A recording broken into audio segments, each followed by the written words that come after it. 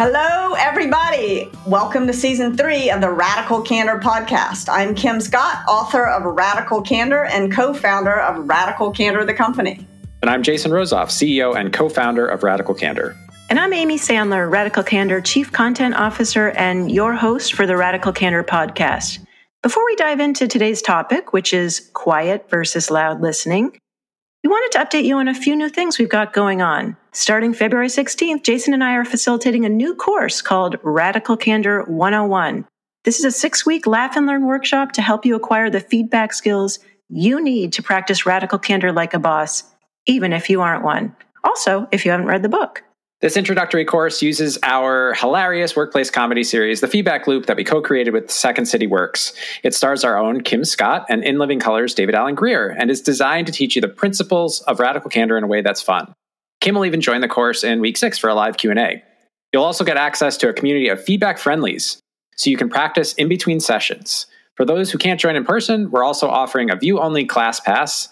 Learn more and sign up at radicalcandor.com/feedback. It is hilarious, Jason, if we say so ourselves. It's totally, really fucking funny. Can we say that?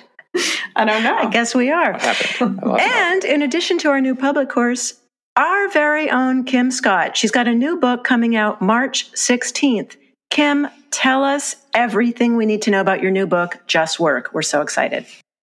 I am really excited too. So I wrote Just Work because early on, and as we were going and doing Radical Candor talks and workshops, I was doing a workshop at a Silicon Valley startup in which the CEO is a Black woman, one of too few in tech. And she pulled me aside at the end of the meeting and she said, Kim, I really like Radical Candor. I think it's going to help our culture enormously. But I got to tell you, it's much harder for me to practice radical candor than it is for a lot of other people in this organization. Because as soon as I offer someone a little bit of criticism, if I seem even the tiniest bit annoyed, I get slimed with the angry Black woman stereotype. And I knew this was true. I had known this woman for more than a decade. And I realized suddenly that although in that period of time she had had plenty of things to be annoyed about, she had never seemed even the tiniest bit annoyed.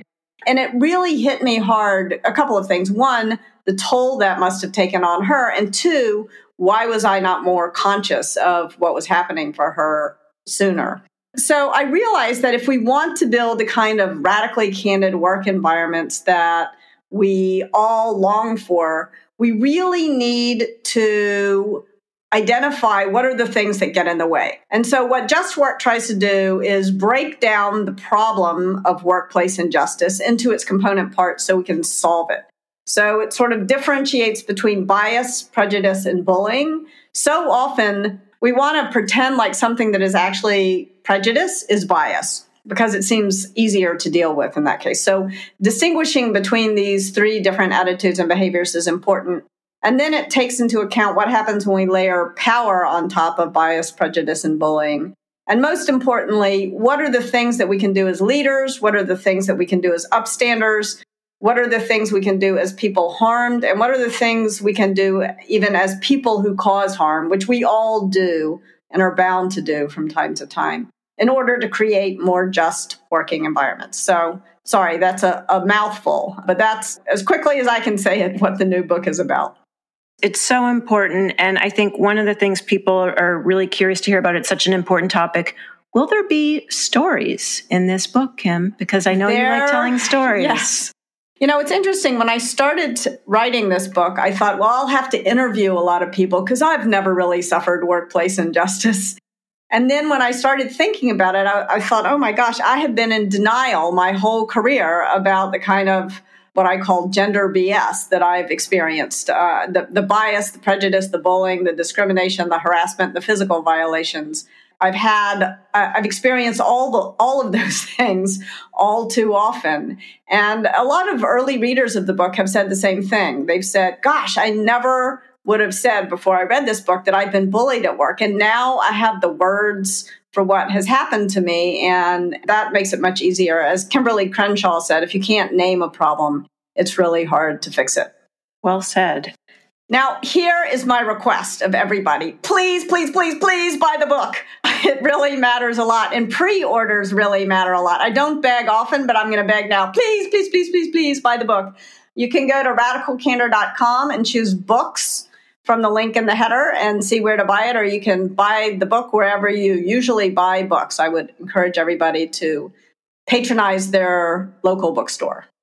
All righty, Kim's begging you to buy books. We're also going to be talking about quiet and loud listening. So quiet listening can be done in a few different ways. And Kim, in Radical Candor, you talk about how one of your students in that Managing at Apple class, he said that he tried to make sure to spend at least 10 minutes in every one-on-one meeting listening silently without any kind of reaction. He wanted to keep his facial expression, his body language totally neutral. I feel like some folks might perceive that as manipulative or unnatural in some way. So, what do you think about this tactic? How do you actually define quiet listening? So, I think, definitely a lot of people found it a little creepy or unsettling when somebody is not responding in any way. But I thought what was so wise about what he did was he became very conscious that if you're really listening to someone and not interrupting them, there's more than one way to interrupt someone. You can interrupt them with your words, but you can also interrupt them with your facial expression, with your body language. And so managing to stay totally neutral for a little bit of time really encouraged people to say things they wouldn't otherwise say. We don't realize how we're encouraging people not to keep talking with just the facial expressions that we're making. So I really liked what he did, but it is important to acknowledge we used to do this exercise where people would try to stay totally neutral, just talking to the person next to them. We'd break into groups of two. And a lot of people really liked it, and a lot of people really found it creepy. So I think it's important, just like radical candor gets measured not at the speaker's mouth, but at the listener's ear, the benefit of this exercise gets measured not at the blank person's face, but at how the other person is responding. I think that, especially in the age of virtual, there's a real risk that if you stay motionless and expressionless, that people will be worried that the video feed has frozen and you're no longer there. That's actually something that's come up quite a lot recently in workshops too, of just like the weird idiosyncrasies of trying to communicate over video with the natural lag there. And I think that for some people, they're so used to being interrupted. It's so common to be interrupted that when they're not, it can be interpreted as disinterest. That it doesn't seem like you're actually paying attention. It seems like you don't care about what they're saying. And so I love the point, like driving home this idea, using this as an opportunity to remind us that radical candor measured at the other person's experience. And I think there are some gentle ways that you can encourage someone to keep talking without necessarily expressing your opinion or your feeling about what they're saying. In facilitation, and I've used this in one-on-ones, sometimes I'll just say, hey, can you tell me a little bit more about that? I'm curious to hear more. Just to let the person know, like, I am engaged and I actually do, I'd love for you to continue sharing. And I think that might be a neutral way, without expressing a belief about what they're saying, a neutral way of encouraging them to keep going. Hey, Jason, can you tell me a little more about that? Sorry, I couldn't resist. You couldn't resist. It's really interesting. When I was at Apple, somebody else made me aware of something. If you're talking to me, or if you were at that point in my career, I was very likely to say, yeah, and I thought I was being encouraging. And this guy was like, it sounds to me like you're telling me to hurry up and shut up. and that was not at all my intention. And so I was very grateful that he told me that I was having that impact on him, because then I realized, my husband pointed it out to me that I do it on the phone. And I realized, in fact, that was what I was saying. Can you hurry up and shut up? Because I don't like to, I love my husband, but I don't like to talk on the phone. Yeah. We do the mindful listening or focused listening exercise in our workshops, and it's very structured, 2 or 3 minutes where people are talking. And I think one of the things is it's not that sort of stone cold, like neutral, where you're just, as Jason said, are you frozen? There's smiling, there's nodding. So there's some sort of affirmation, like, Kim, you're nodding. So that gives me, okay, she's tracking what I'm saying in the Zoom video. I'm nodding, video. and I'm having to use all my self-control to say, yeah. I'm feeling very, very affirmed. And one of the best things about the listening exercise is that after we'll ask how that was. And this could be, for some people, it could be the longest 2.5 minutes of their life. For some people, it could be very challenging because they felt like it was hard to not jump in, which is how they show affirmation. So what I heard this week in a workshop, which was so helpful, was that for managers especially, they're so used to someone coming to them with problems that this attendee, and I hear this quite a bit, it was such a relief for them to be able to sit for 2.5 minutes and to actually listen and to not feel like they had to solve the problem. And what she shared was that it was actually enabled her to show up even more present to what the person was saying rather than going right into problem solving mode. Now, I'm not saying that we never solve problems, but I'm just saying that if you have a couple of minutes of dedicated listening, you can actually go even deeper and see what's going on rather than your sort of cognitive reframing of like, what problem do I need to solve now? In the part of the book where we were talking about quiet listening and loud listening, part of it is not only about these one-on-one conversations where the content is maybe interpersonal, but there's also a theme in this part of the book about encouraging different ideas to be shared. And one of the things that I've noticed is, in defense of neutrality, is that even our positive reinforcement in a conversation, it can be very leading because we're more likely to be positive when we agree with what the other person is saying. We're more likely to encourage someone to continue when we agree with what they're saying, which is just reinforcing the echo chamber, right? Like you're hearing exactly what you want. And so I think this idea of the exercise, what the exercise provides, Amy, that you're just describing, is intentionality. Mm-hmm. So it's not intention to be fully neutral, but it is setting the intention to listen and process what the other person is saying, as opposed to decide how you feel about what the other person is saying. And that, I think, is really helpful in helping us maintain a more open stance. In addition to the benefit the other person gets of our presence and attention, it also helps us be a little bit more open. I find a relief in saying, my job is really to hear what the other person is saying. That gives me a kind of focus that is often missing when I go into a conversation. So I think there's just a tangible psychological benefit as a result. Do you feel like that's your definition of quiet listening then, Jason? I think for me, my definition of quiet listening is not interjecting my perspective or my opinion. Like, that is what's most important to me. When I am focused on quiet listening, I'm trying to make sure that I am not communicating my thought about the answer or solving the problem, however you want to describe it, that I am maintaining neutrality in terms of like my perspective as best I can. Again, it's really hard because can you control that someone says something that you thought the exact same thing yesterday and you smile a little bit? You know what I'm saying? Like, it's really hard to control our body language at that level. But at the same time, that intention, I think it helps me stay in that place and helps me stay focused on that goal of quietly listening to what the other person is saying. Kim, you share in the book that quiet listening is not necessarily your natural go-to. Yeah. No, it is not. No, it is not. I am definitely by nature a loud listener. But I really do want to understand what other people think. And I also am acutely aware that I often have the worst ideas in the room. So the thing that has helped me, like, let's go back to the situation Jason was describing and his practice of quiet listening. It's not to jump in and try to say what you think or solve the problem. And I think for me, when I'm in quiet listening mode, I'm really trying very hard not even to think of the solution to the problem. Because if I think about it, then I'm going to say it. So I really try to just remain open to what the other person thinks and to remain open to the fact that I may not understand the problem, that I think I understand the problem, but I may not understand the problem. So I think that is quiet. For me, loud listening is when I have the thought, and I know I'm probably telegraphing the thought. Even less can I control my facial expressions than my verbal diarrhea. But I think that's making sure that I'm working hard to create an environment where people can really disagree with me, and where it's fun to disagree with me, where it's not like this tedious, where people don't dread a disagreement with me.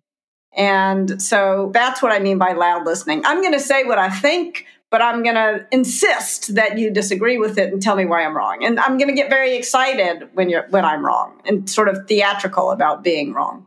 Is the theatricality related to maybe a power imbalance because you really want people to sort of counteract or give their opinion even if you're the boss? Like, where does power fit into the loud listening equation?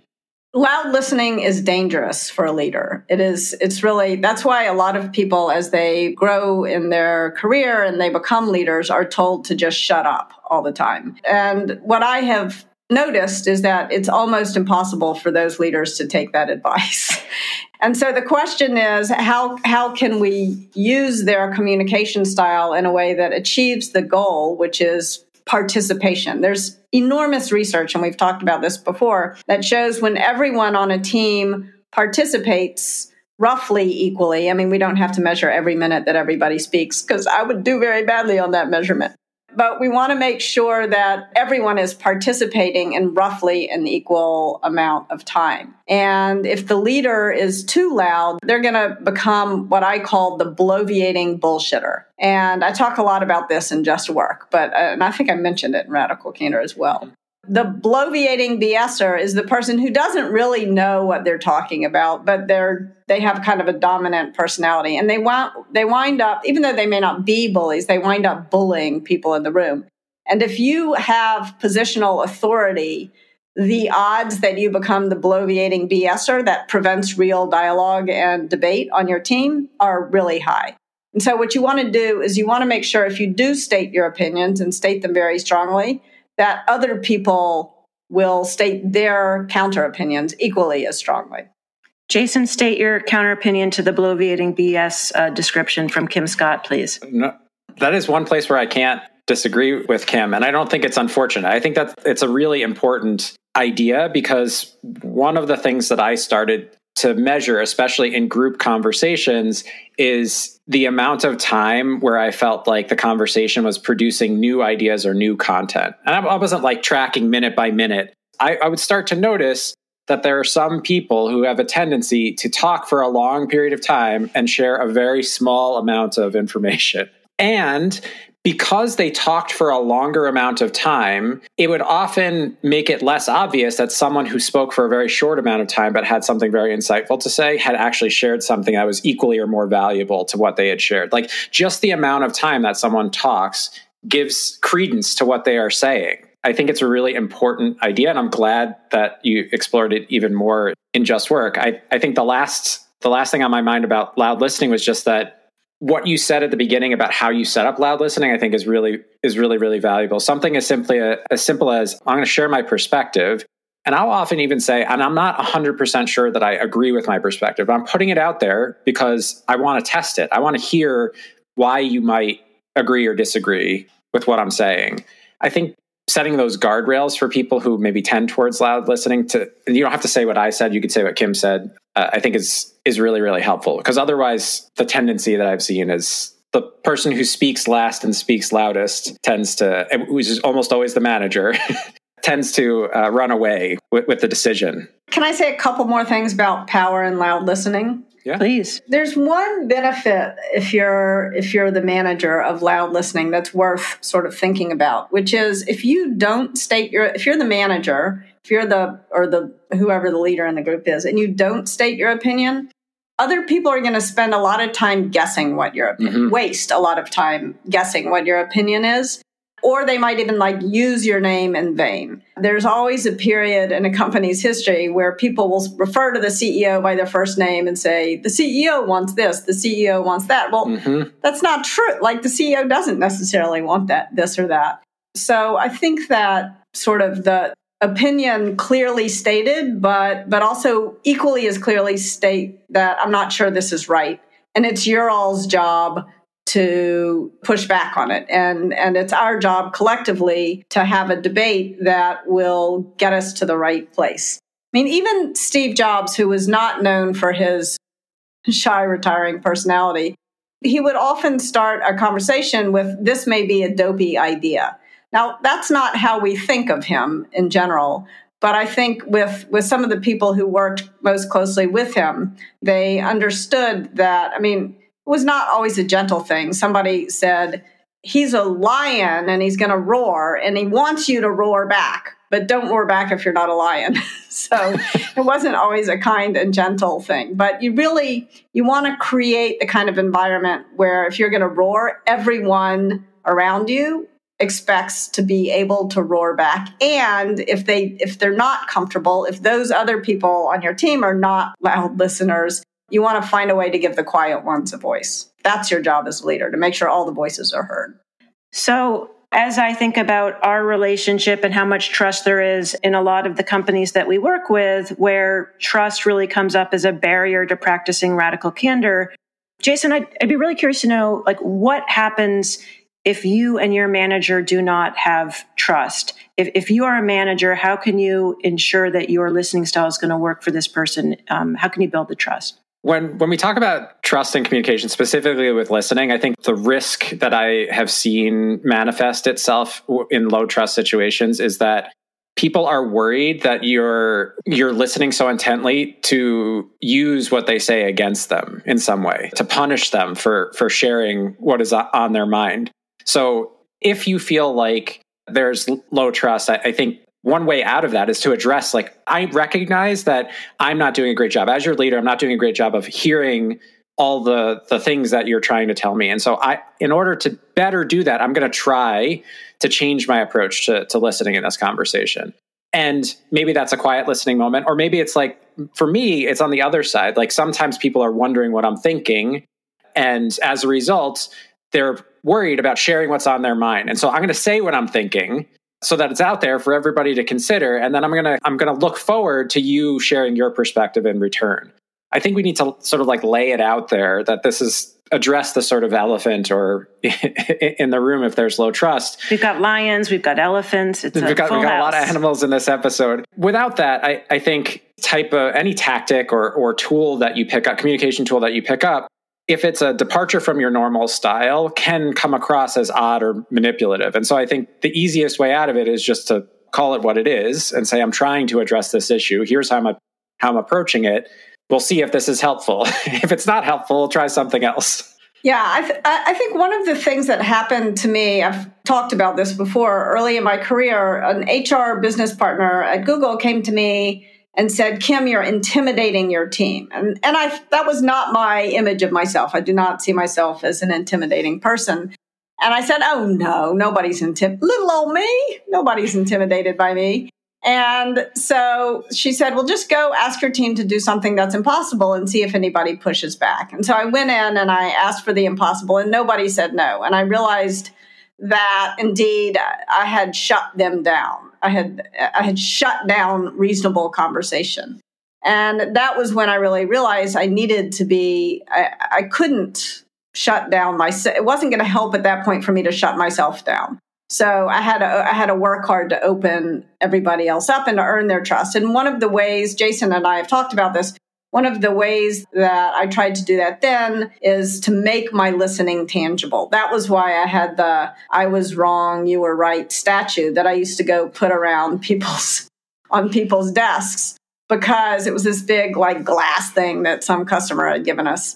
And it was useful because it showed that I was excited to be proven wrong, that I was eager to be proven wrong, and that nobody should be reluctant to disagree with me. All right. Well, now it's time for our Radical Candor checklist, tips you can use to start putting radical candor into practice. Kim, I'm going to build off of what you just said for our first tip, which is that you need to make listening tangible.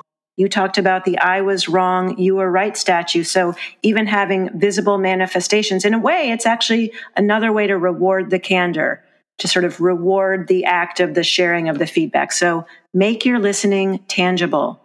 I would say tip number 2 is to be aware of your own style and don't try to fight your style. If you're a loud listener, you're probably not going to be a successful quiet listener. You should try it once in a while, but it's not enough to make it safe for others to challenge you.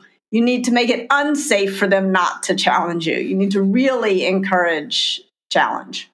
And last tip is that, like everything else, listening is a skill, and bringing some intention to the practice, whether it's loud listening or quiet listening, can make a huge difference. Even though it seems like you're doing another thing, Don't forget what Amy shared, that often it's a relief just to give yourself permission to do one thing. For 5 minutes in a meeting can be a huge relief. So remember to practice your listening. Can I add tip number 4? You always can. Tip number 4 is, and this one is especially for all you experienced managers out there, don't solve the problem. Just listen. Adopt Jason's mantra. My job here is to listen, not to fix. Well, thank you all for practicing listening to the Radical Candor podcast. Thanks for joining us. Our podcast features Radical Candor co-founders Kim Scott and Jason Rosoff, is produced by our Director of Content, Brandy Neal, and hosted by me, Amy Sandler. Music is by Cliff Goldmacher. Go ahead and follow us on Twitter at Candor and find us online at radicalcandor.com.